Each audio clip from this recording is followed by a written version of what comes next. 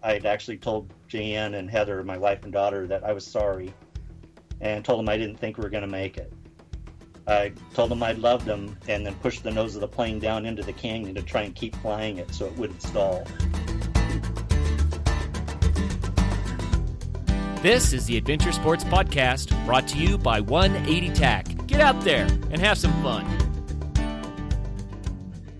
Episode 223, a story of a plane crash and survival in the Idaho mountains with Brian Brown. Hi, and welcome back to another episode of the Adventure Sports Podcast. This is Travis. So today on the line with me is Brian Brown. Brian is a pilot and a retired captain of the fire department. The show today is going to be on Brian's experience flying, but the kicker here is that Brian was involved with a plane crash in the mountains in Idaho, and he had written a book about it. The book is called Rescued, One Family's Miraculous Story of Survival, and it really is a pretty crazy story, and one that you guys will definitely enjoy. So, Brian, let's jump into it. Welcome to the show. Thank you for having me. Yeah, good to have you. Yeah, glad to share our experience. Absolutely. Well, I'm glad you're around to share it with us. Okay, so let's jump in a little bit. We like to get a little bit of background on our guests. I understand you've been flying for quite some time. You started flying at 16? Yeah, I actually started at 16 years old. It was kind of interesting. My sister used to play softball, and right next to the softball diamond there was an airport in the little town of Rio Linda where we lived. And so I would sit there and watch her play softball. But in fact, I really watched a lot of times the airplanes flying overhead, getting ready to land at the little airport right next door. And I was probably actually only around 10 years old then. And at that time, my dad was still an active pilot. And he actually took me over to the airport at the end of one of the softball games and had, paid for one of those introductory flights, for, I don't know how much it was back then, but anyway, it was for about a half hour. And the pilot let me take the controls, and I'll tell you, from that point, I was hooked. And it just didn't take much else to keep me from wanting to do that at that point.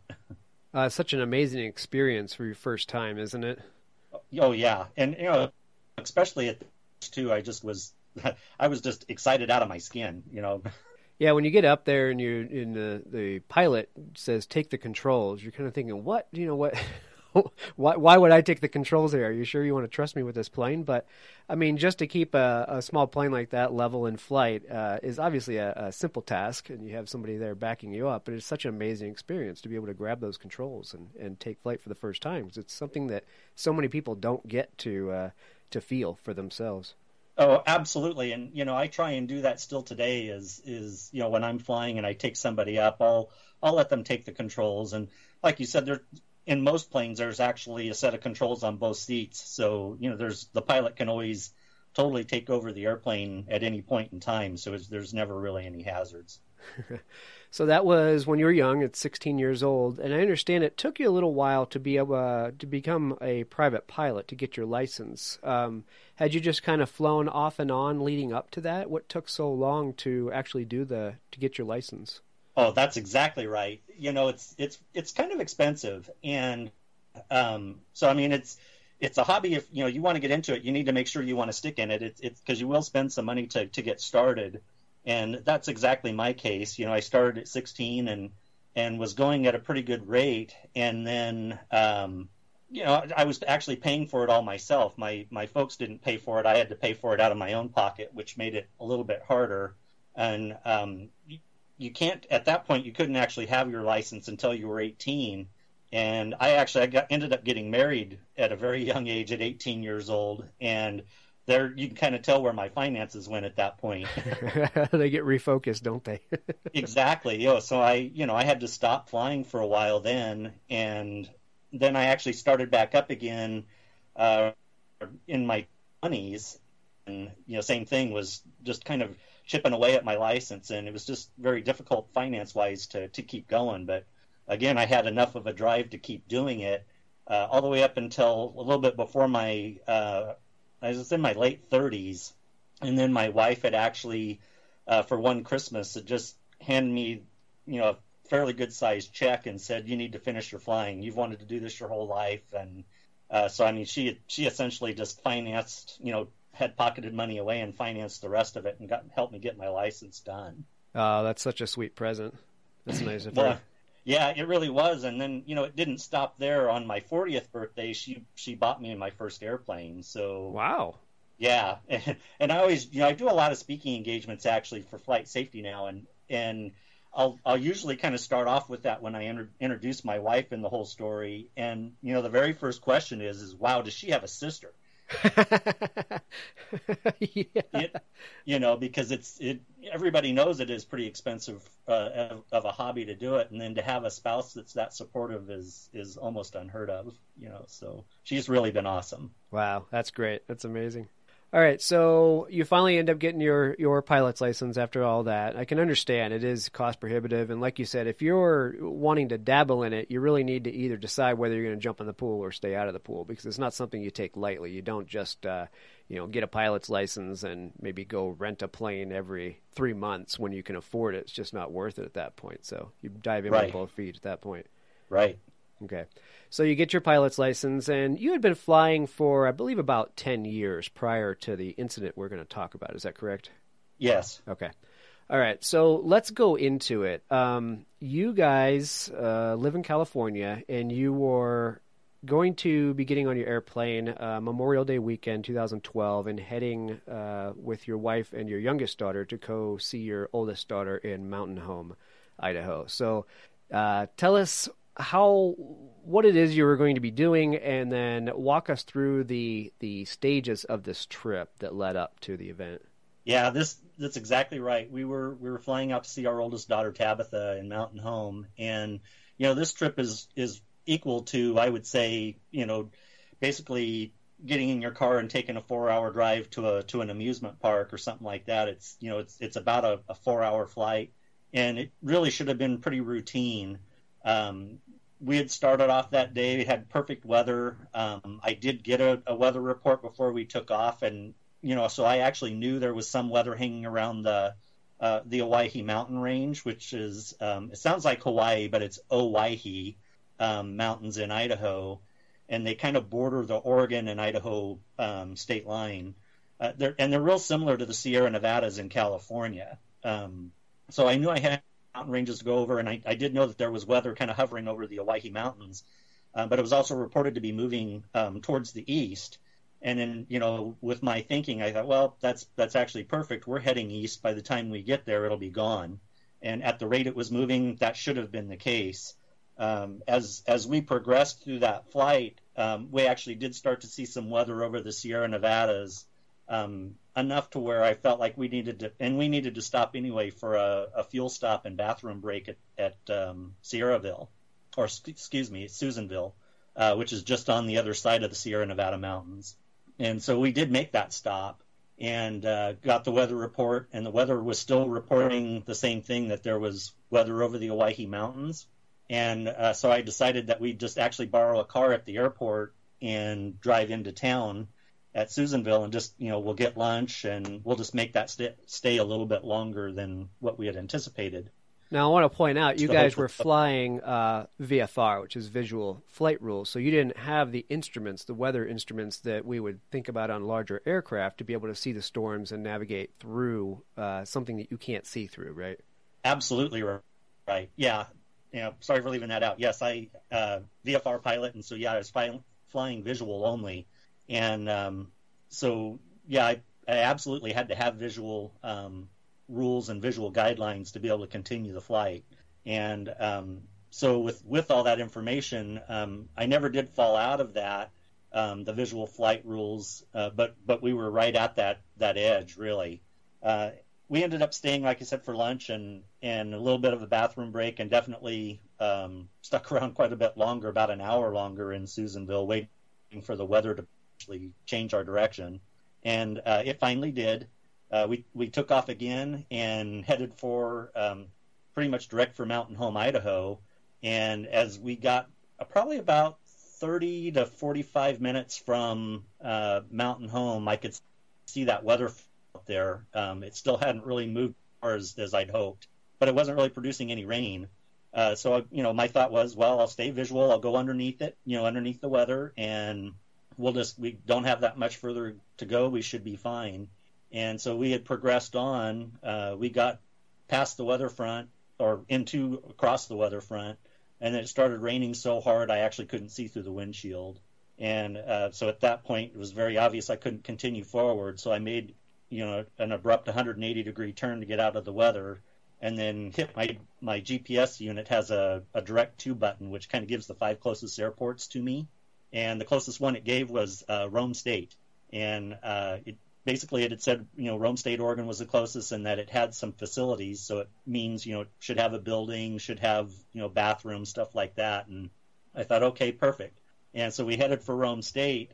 And when I got over the top of Rome State, I looked down and just thought, you've got to be kidding me. I circled over the top of it a couple of times to assess it. And it actually is just a large abandoned World War II gravel runway that's out in the middle of nowhere. I mean, the closest town is about 35, 40 miles away. There's no buildings, no nothing. And, I think that, with the exception maybe of an errant coyote or something that was out in the field. And I ended up putting the plane down there anyway, just because at this point it was like, it's better to be on the ground and not safe than up there in the weather. So I put the plane down pretty gently there on the gravel runway. And it did actually have a sign that said, "Welcome to Rome State," in a chain tie down, to keep your plane from flipping over in rough weather. This is nothing but a dirt strip with a couple of stakes in the ground. Yeah, essentially that was it. And it did at least have a welcoming sign, Travis. Welcome to Rome State. So it gave me a little bit of a warm feeling at least when we got there. Right. But again, that was where we were, and I told the girls at that point too, and actually at that point, cell phone service, none of that stuff is working very well there, because we're pretty much out in the middle of nowhere between Oregon and Idaho and California area. And it's just, like I said, cell phone service is worse than sparse. And I told the girls that we're probably going to end up staying there the night, because I didn't know if the weather would change well enough for us to continue on with the flight. And, we'd already burned a lot of day over at Susanville. And so, again, I went through the whole process. The girls had asked me, well, what's it going to take to continue? And I said, well, I have to have daylight. I have to have no weather. And I really need to be able to see.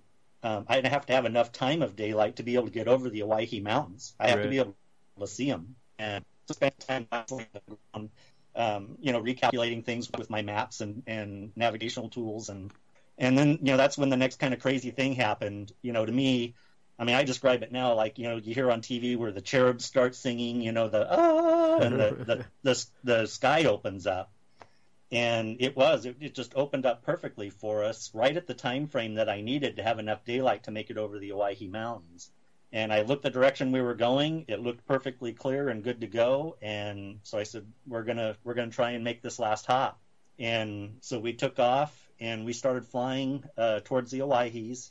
And we got through the Owyhees a pretty good distance, and then the weather just started to form right in front of us. And I mean, I saw some thunderheads essentially start building and forming right in front of me at rapid rate. I veered off my course a little bit to stay out of them.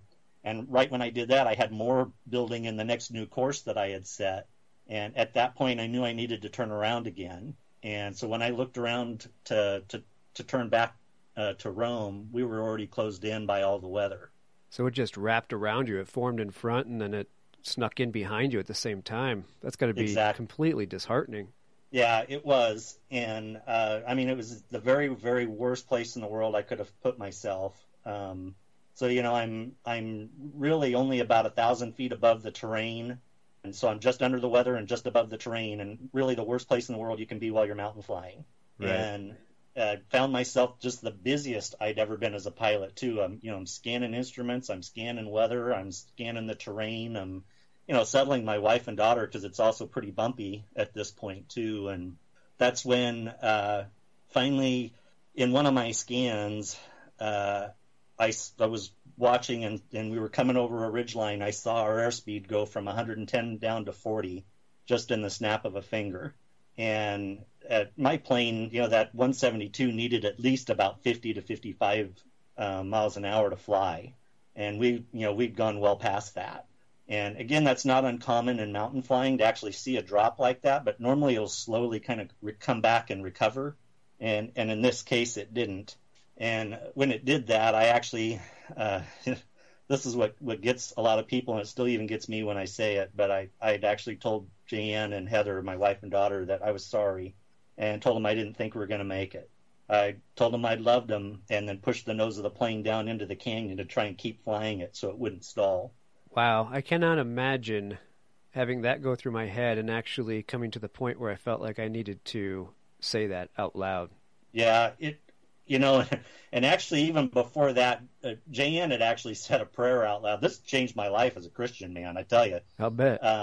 But, she had said a prayer out loud that was, something to the effect of, God, this is a lot scarier than we thought. Please put your angels on our wings and carry us through this. And we all said out amen to that out loud. But, like I said, when I was scanning everything, I knew there was no good place to put the airplane down if we had any kind of trouble. I mean, well ahead of time. And just with the condition we were at that moment, I knew that too, right when I had my airspeed drop. And so anyway, when I plunged that nose of the plane down, right before we hit the bottom, I actually got control back. I could feel control back in the yoke, and it pulled it back as far as I could. And so the nose flared pretty steep up. We were trying to fly back out of the canyon, and I hit 2 trees with the wingtips and then smacked belly first into the next mountainside. For 2 of us, for Jan and I, actually, we went unconscious pretty quick. I ended up hitting the windshield and actually going through the windshield a little bit. And Jan hit the doorpost of the airplane. As on the impact, it ripped the door off on her side, and she hit the part of the windshield and the doorpost, and then fell back into her seat. And according to Heather, my daughter, that was in the back seat, she said that I was only out for probably only like 2 or 3 seconds. I mean, it's just more of a daze than a true knockout. And I do remember, kind of opening my eyes, shaking my head a little bit. And my first thought was, wow, we're still alive. I mean, I couldn't believe it. Because pilots don't survive mountain plane crashes, and here we were, I thought, wow, I couldn't believe it. And then in that very next deal, I could hear Heather screaming for her mom. And when I looked over at Jan was just hanging limp like a rag doll. Basically, seatbelt was the only thing holding her in the airplane. And I tell you, my first thought was, I thought, oh, shoot, I've just killed Jan. Right. And at that point, my professional rescuer part just kicked in. And I grabbed Jan, pulled her back into the airplane, and, held her head in line to open her airway, and was calling to her, trying to get her to breathe and all that sort of stuff. And it was one of the most horrific sights I've seen. I've seen it several times during my career, but when it's your own wife, it's a lot different. And I just didn't think she was going to make it. And then after about probably 35, 45 seconds, she finally, her eyes kind of fluttered open. She took a big gasp of air, and she said, "I'm here. I'm still with you." And, what a huge sigh of relief. Yeah, that's an understatement. Yeah. And, I kind of got her stable. I actually ended up picking her up and putting her into my seat in the airplane because it was a lot more stable. And then I went back and started checking on Heather to make sure she was okay. And she was pretty bumped and bruised. She actually hurt bad enough to where I thought she might have actually fractured her hip. But she was a trooper. I mean, that gal was just something else. And at the time, she was 26 years old.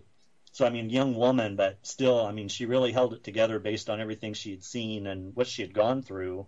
And at that point, she was actually helping me gather stuff together, extra clothes and things that we actually could reach, because most of the plane's contents slid deep into the tail cone of the aircraft. So most of the stuff was really tough to retrieve. But one of the most key things she got was my portable aviation radio. And, I was able to turn that on and check to make sure that my emergency beacon was working. And, thankfully it was. And from that point, then I got out of the plane, made sure it was stable and that it wasn't going to slide down the mountain anymore. And then made a decision that wasn't real popular with Heather. At this point, Jan doesn't remember a lot of the crash. And she was out of it that evening. But what I told Heather was that I was going to try and hike up the mountain about 300 yards and try and transmit a mayday with my radio. And based on how I looked, and I didn't know how bad I'd actually looked, but she just had nothing to do with that. She says, "You're not going to make it back. You can't do that." And I argued with her to the point where it was like, I got to try. And I did end up trying to transmit that mayday with obviously with no success. And, during that time, climbing up the mountain and trying to transmit that mayday, our situation got a little bit worse. It started snowing.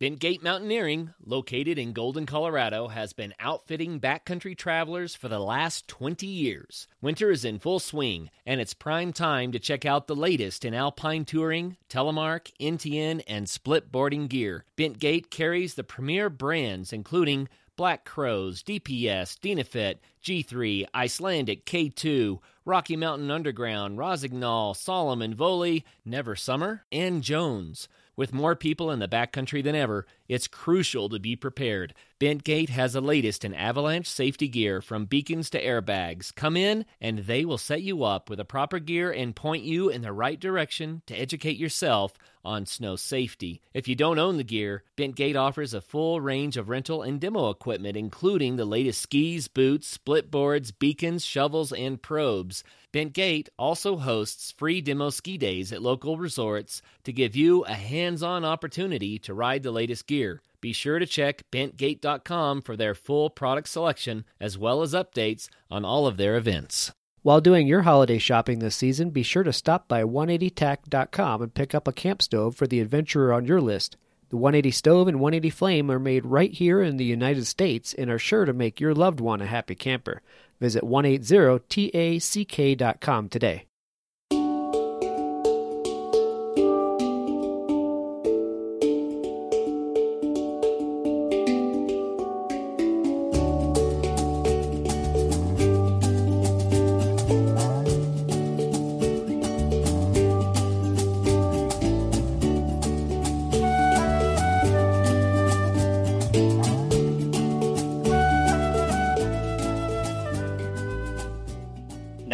I'm kind of thinking, okay, now I've got to try and keep us warm. So I started dragging, wood back down towards the airplane to try and build a fire for us and, be able to keep us warm, because I had no idea how long our rescue would be. Well, and you guys were in pretty light clothing. You had left a warm climate in California expecting to land in a pretty warm climate in Mountain Home. So you weren't dressed, for the snowy mountains that you ended up crashing in. No, we really weren't. And I was probably dressed the warmest. I had jeans on and I had 2 shirt layers on. But the girls, you're right. They were dressed like California girls, capri pants. So very thin pants, short-legged, with sandals and thin blouses on. And, Heather had a pillow that she always traveled with. So we had that too. And then whatever clothes Heather was able to, get that didn't slide deep into the tail cone, she actually put all those on. But we were dressed pretty thin. We were dressed like Californians, and something. If I could do it all over again, I'd definitely have done something different there. Yeah. Well, you talk about things sliding into the tail cone, and I think the first thought would be like, well, you have luggage with you and everything, right? But if you imagine a plane, you have the cockpit of a plane, and you had mentioned the 172, so you were flying a Cessna 172, which is essentially the Chevy Nova. I think I just dated myself, but it's the Chevy Nova or the Honda Civic of airplanes. If you live in live near a local airport and there's a plane going overhead and you look up, there's probably about a 50% chance it's a Cessna 172. It's probably the most common high-wing single-engine aircraft out there, right? Very right. Yes. Yeah. And they're, it's designed to be a 4-seat aircraft, but honestly, it's really a 3 adult at maximum, aircraft, and virtually no luggage. And even with that type of flight, matter of fact, I wouldn't make that flight again with that kind of an airplane, but, it was very, very limited for that task that I put it on that day. Mm-hmm. And so very, very small, really, and just not a lot of room for a lot of luggage, which was, part of the issue too. Because we did have 3 adults, I wasn't full of fuel the whole time. I was managing that in the weight part of the aspect of things, and I also told the girls, we have 1 duffel bag. We're gonna get all the clothes we can in the 1 duffel bag, just for basically it was for an overnight stay. So we really didn't need a lot of clothes, and so anyway, I had them pack as light as possible. We just really didn't have that much. The blanket and the pillow that Heather had was really the godsend, because with all the clothes that Heather put on, she actually took the pillow and took it apart, put the pillowcase over her legs, and then bear hugged the rest of the pillow. And with a lot of argument too, she ended up giving the blanket to us, and we kept arguing, saying, "No, you take it." And she could see that we were hurt a lot worse, and made us take it. And the other part where she was just such a trooper was, I knew we both had head injuries that Jan and I did, and I asked Heather to actually do a roll call about every 10 minutes throughout the night, to call our name out and make sure we didn't fall asleep, because my fear was our head injuries were so bad, if we fell asleep, we wouldn't wake back up. And then on top of that, we were all dealing with hypothermia too at this point with the snow, and I actually had a little bit of success with the fire, but not to the success I would have liked. And there's an interesting story about that in the book. Not one I'm overly proud of as a career fireman, but anyway, it was a real challenge to try and keep us going throughout the rest of the night. And so then, with that roll call going on, we crashed it at about 9 o'clock. So it was right when the sun was just starting to go down, and or a little bit before 9. And then, so this roll call went on from basically 9 o'clock until about midnight. And this is when the most real miraculous thing happened. So it's cold, quiet, and just dark in the mountains. And out of that dead silence, one of our cell phones started ringing. Now, I live in kind of a remote area here in California, and my cell phone service isn't that great. As a matter of fact, when I sit in my living room, I'm lucky to get a cell phone call out in my recliner. But we were deep in the mountain canyon in Idaho in a snowstorm, and phones weren't working anywhere else, but it happened to manage to work enough to get a phone call. And it really shocked us. We probably sucked all the air out of the cockpit, when we gasped when we heard the phone ring. What is that noise? I was not expecting that. Yeah, and it happened to be Tabitha. She was trying to find out why we hadn't made the destination yet. And, of course, we didn't know that at the time. We knew that later.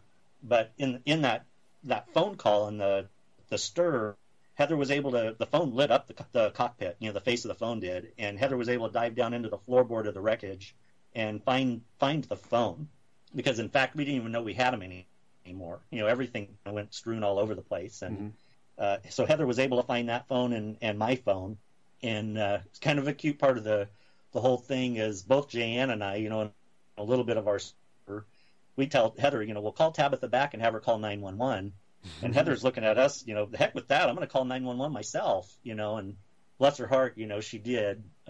She waved the phones around kind of like a cheerleader, trying to get signals on them because they didn't have any signals. And she was able to get a signal enough to dial 911 and get it to connect. And I'll never forget that, and hearing the dispatcher's voice over the speakerphone on that phone saying, "This is Hawaii County 911, what emergency?" And like I said, talk about a warming feeling. It didn't matter how cold we were. That one warmed me right up. Yeah, I'll bet. And we were able to get enough information for her that basically we had crashed, where we had started our flight from, and where we were headed to. We had no real good idea where we were at that point because I'd veered my course a little bit from the storm, and but we were able to get who we were and about where we were, and then our phone call dropped. And so it kind of went that way again with Heather doing the roll call, and all that sort of stuff went on for the rest of the night. But it did happen to be about another 45 minutes later, we were able to make their connection into 911, and they were able to ping our phone. So it was able to kind of centralized a little bit. Got them down to about a 5-mile radius of where we actually were, and which really again helped the search part of the whole thing. And but at this point too, the dispatcher was able to launch helicopters. We could hear them flying overhead. They were flying in near whiteout conditions. I mean, it's snowing that bad. And at one point too, I could hear them, and my first thought was, I can talk to them with my portable radio. So I had the radio down at my feet, and between the last time I had done a battery change and how cold it had gotten that night, the batteries basically were dead in the radio. Yeah. Unfortunately, that happens. Our batteries get cold. Well, it's a good point about calling 911 from the phone on, at the scene, because, like you found out, had you called her sister and had her report it, she wouldn't have been able to tell them, any remotely where you guys were. But the fact that you guys dialed from a cell phone on that location, they were able to triangulate you at the time. Exactly. Yeah. And it was just amazing that it all even worked. I mean, there was really there's no earthly explanation why our cell phones worked there, because they didn't work anymore after that. And, I joke about it. If they'd worked that well, I'd have been ordering hot chocolate and blankets, and rescuers, but right. It just wasn't working that way. And so, I mean, it went on like that until basically about 5:30 the next morning. And then I could hear helicopters flying overhead again. And so I told the girls I'd go back out and try and light the signal fire one more time. And right when I reached down to light the signal fire, the helicopter flew right over the top of us. Wow. And and so I didn't get the fire lit fast enough, and he truly didn't see me. So I grabbed my phone, and I turned the camera flash on, and I started flashing him with the camera flash. And he actually did get a glimpse of that, and I didn't realize it, but he'd come back around for a second look, and switched my phone to that flashlight app, that has a strobe light on it. Right. And was waving that back and forth, and he was able to spot that, and that's when I finally saw him go into a hover. And wow, that was a great idea. Knew that we were rescued at that point. And again, at the point he went into that hover, it just dropped me to my knees. I was just so relieved, that I knew that, hey, we've been found. We're going to survive this, and it was just really something. And a lot of other things kind of happened in between, what I've already told you, and I mean, it'd take me hours to tell you this whole story. It's why I wrote the book. Yeah, no doubt. Well, and to remind our listeners, the book is named Rescued, One Family's Miraculous Story of Survival. So if you want to hear more of this story in detail, certainly go check out his book. We put that in our ASP bookshelf for you guys, as well as the show notes.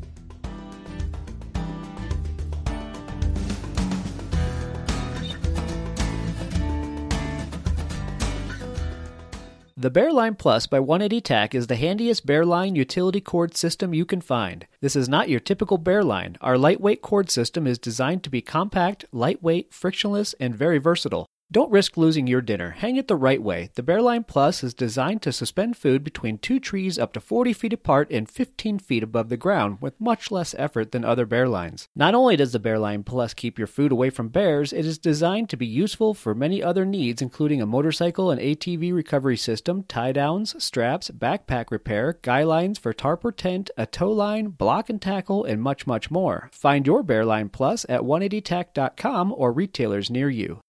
Hey, here's a Christmas gift idea. Why don't you head on over to AdventureSportsPodcast.com and pick up a t-shirt. Get one for yourself and get one for your buddy who also listens to the show.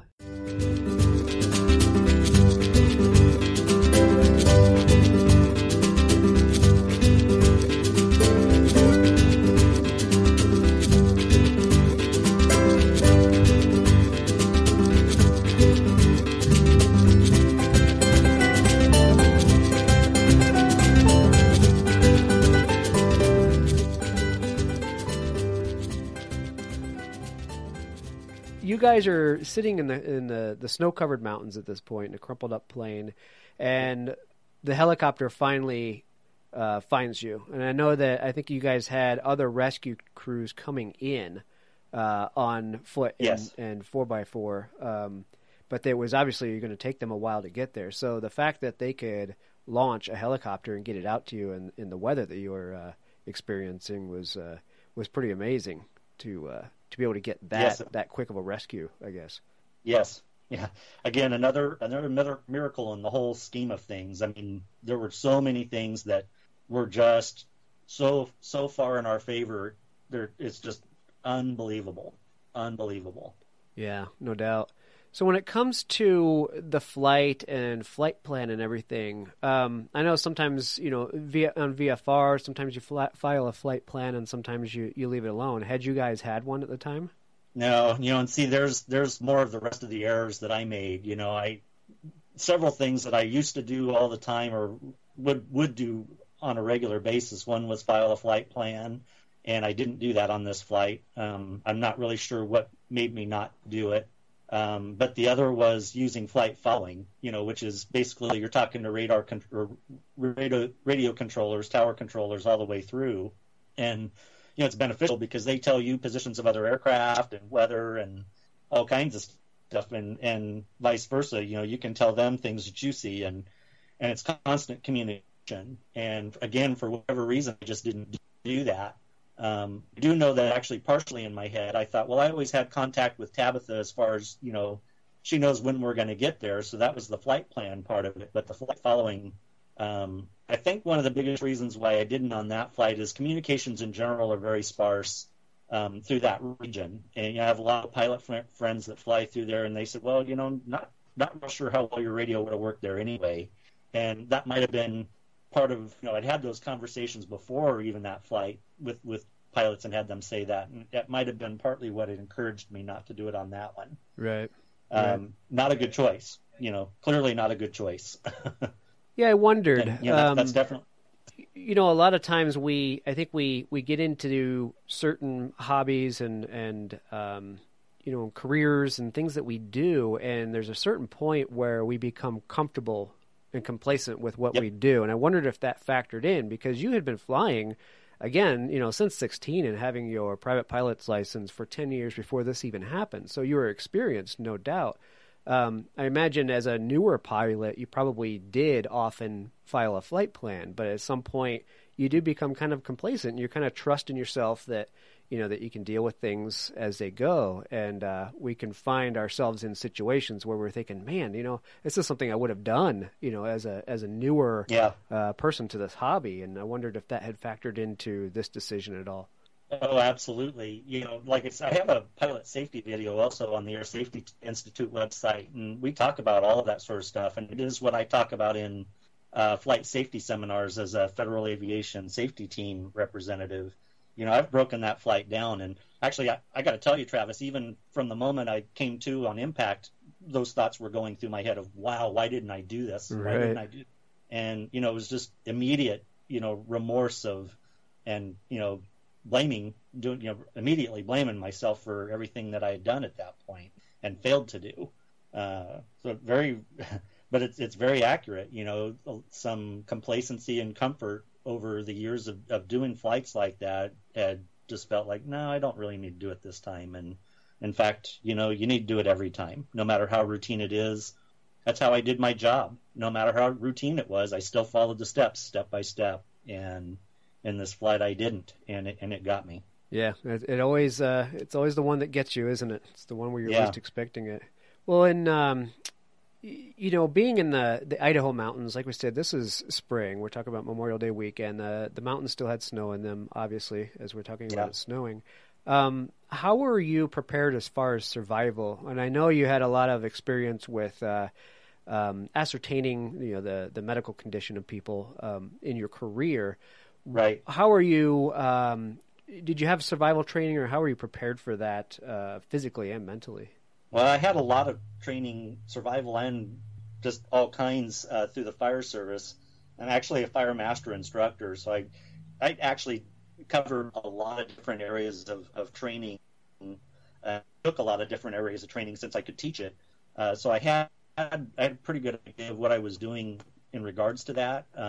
I took some ridicule for that, especially in the Safety Institute video, that I was ill prepared for it. But in fact, I had some equipment, not a lot, because again, we're talking about a Cessna 172, and I'm trying to manage weight. Right. But pretty much all of my equipment slid so deep into the tail cone I couldn't get it. And that was the frustrating part, So what I've really learned out of that too is I actually have a fishing vest that I have now that I can either wear or I can strap it right over the back of my seat, and all the pockets are filled with all my survival gear. And in fact, I actually prefer wearing it rather than slipping it over my seat, because if I have to leave the aircraft, then I at least still have it. And so, as far as answering your question, though, I mean, I had enough knowledge to be able to keep us warm. I mean, I knew how to get a fire going. I knew how to do just some basic, shelter building and stuff like that if we'd have needed it for the long haul. And we were able to gather enough food and water from what was in the airplane to have kept us sustained for a while. Our biggest issue would have been injuries. And really the very, very biggest issue was hypothermia. That quite nearly killed Jan. Yeah, and I think your medical training and your line of work probably factored heavily into the survival of you guys, of your family out there. I think that went a long way for sure. Yeah, I think it definitely helped. So normally on our show, we try to inspire people to go out and do some of these things, but I do like to share these things at the same time because these are things that can happen. And bringing up something like, a bunch of your equipment getting stuffed deep down into the tail of that aircraft, that's not something you can really ever plan for. No. It's something that happens. And, unless you have tools to sit there and cut the aluminum siding of that plane away, you couldn't have gotten, the body width of a human back in there to retrieve it. So, with all that said and disaster, as we're speaking of, what are some words of encouragement that you might have for people? We don't want to scare them away from flight. I know you're back flying. It didn't scare you away from flight. So let's bring it around that way, and maybe some words of encouragement to go out there and start the hobby of flying and get your license. Oh, you bet. And again, we're talking about flying standard aircraft. There are other licenses out there. There's sports pilots licenses for flying stuff under 100 horsepower. There's licenses that you can fly ultralight planes. You can still get the joy of flight. There are so many categories out there that aren't quite as expensive as flying, your standard aircraft. That I definitely say start there. Definitely start there and see if you even like getting off the ground. Some people figure it out pretty quick right from that point. Once they've left the ground, it's like, nope, don't want to do this. Like me with skydiving, I won't do that. My mindset, I'm not jumping out of a perfectly good airplane unless I absolutely have to. It's just not going to happen. But I do. I would tell people start with something more simple, like an ultralight lesson, or even a deal like my dad paid for me, an intro flight, and see if you like it. But from that, again, there are just so many stages you can go, and then get into it slowly like that, and then work your way up into the bigger aircraft if you like. Because now I'm flying a high performance complex airplane now, and I love it. And actually just last year I was doing full aerobatic flight and unusual attitudes, so, where they're flying me upside down and all that other sort of stuff, and I absolutely love it. And even with everything that I went through, it's no different than your everyday driving in a car. If you got in a car accident, I'm sure that 99% of the people would jump right back in a car and go again. Right.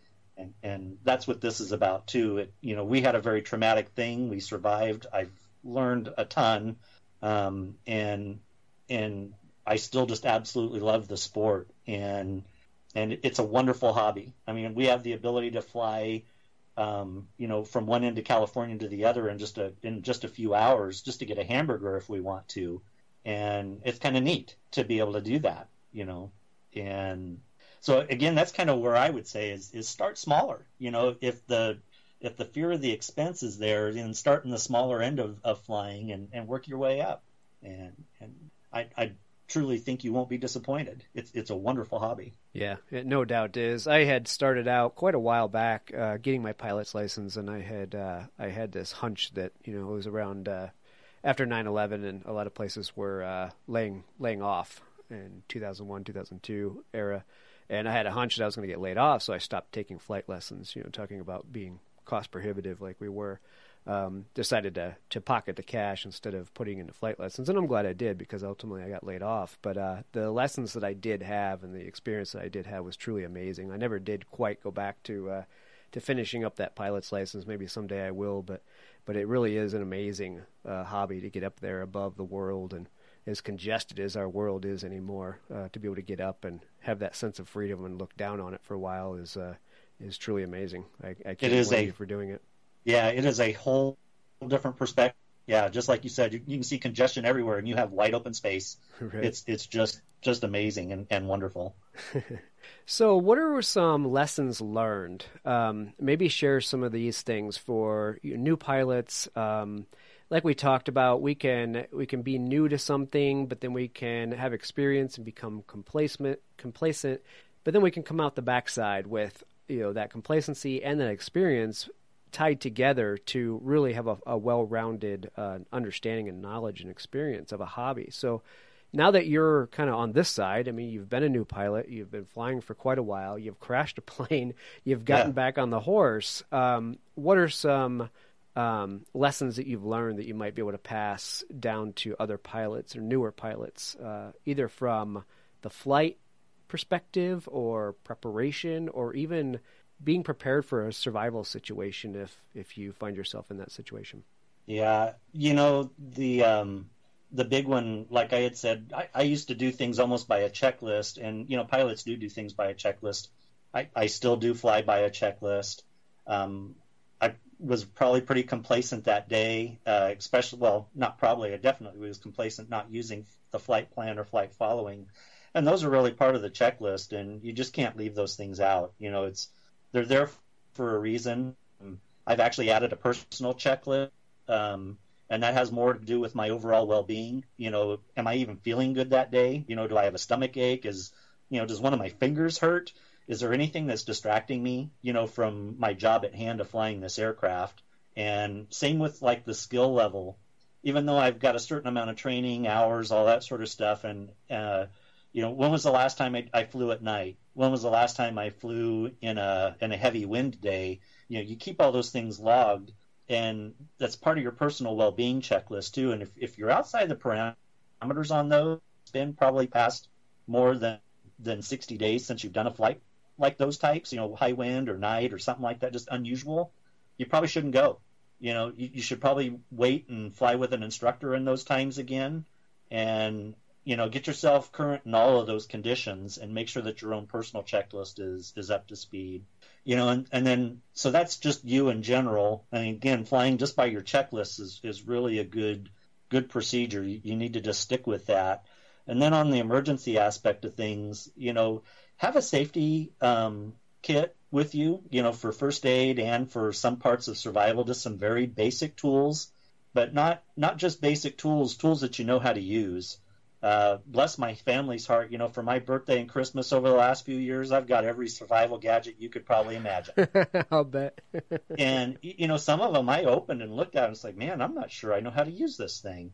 And I took it out and figured out how to use it. And that's what I recommend to you too. If you buy something like that, take it out, figure out how to use it. And, before you're in the stress, when you're in the stress of that situation, that's just one more thing that you have to battle. So, have some tools available, have tools that you're familiar with, actually use them, and, try and keep them light and keep them simple inside your kit. And then really, I don't profess that I'm an emergency medical technician through my work. And I don't profess that people get that level of training if they're having their hobbies, but they should go through a basic first aid training course, because you very well might need it, and it very well may save your life. Just having the basic understanding of what you need to do to keep your people, your friends around you alive, and maybe even yourself is a really big thing. And I know it was a big thing for us. Had I not had that training, I'm very confident we would have had a different outcome. Not all three of us would have made it out of the mountains. Mm-hmm. Yeah, that's a good point. You're not just doing these things, this preparation, this training for yourself. If you ever plan on having passengers, you're really doing it for them, because it's, that is your responsibility as the pilot, for sure. Yeah, and I actually learned something from the military friends of ours that helped us in our rescue, keeping a couple of items actually on your person, whether you keep it in a first aid or a kit or not. And it could be as simple as a lighter and a multi-tool. But if you have those with you, again, no matter what happens with you, if you get separated from the aircraft or whatever hobby it is that you're doing, and or your first aid kit, if it gets separated from you, you at least have 2 basic tools that you can do a lot with.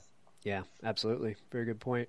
Well, I'm happy that you're around to sit here and tell us the story. What an amazing thing that must have been to go through, especially with your family. I'll bet that has caused you guys to hug a little bit longer and pay a little bit more of attention to your family members since then. Absolutely. Well, and like I said, it changed my faith. I mean, I believed in God before, but my faith is much stronger now. That'll do it. Yeah. All right, Brian. Well, great. Thanks so much for spending some time with me talking about this. What an amazing experience, and it's a pleasure to sit here and talk to you and have you relive it. I'm glad that you're here and around to tell us about it and share some of your tips and advice with others as well. Oh, well, thank you, Travis. I really appreciate the opportunity. Hey guys, don't forget to visit the ASP bookshelf at AdventureSportsPodcast.com. We put most of our guest authors' books inside there so you can peruse them and get some adventure for yourself. Now until the next episode, get out there and try something new.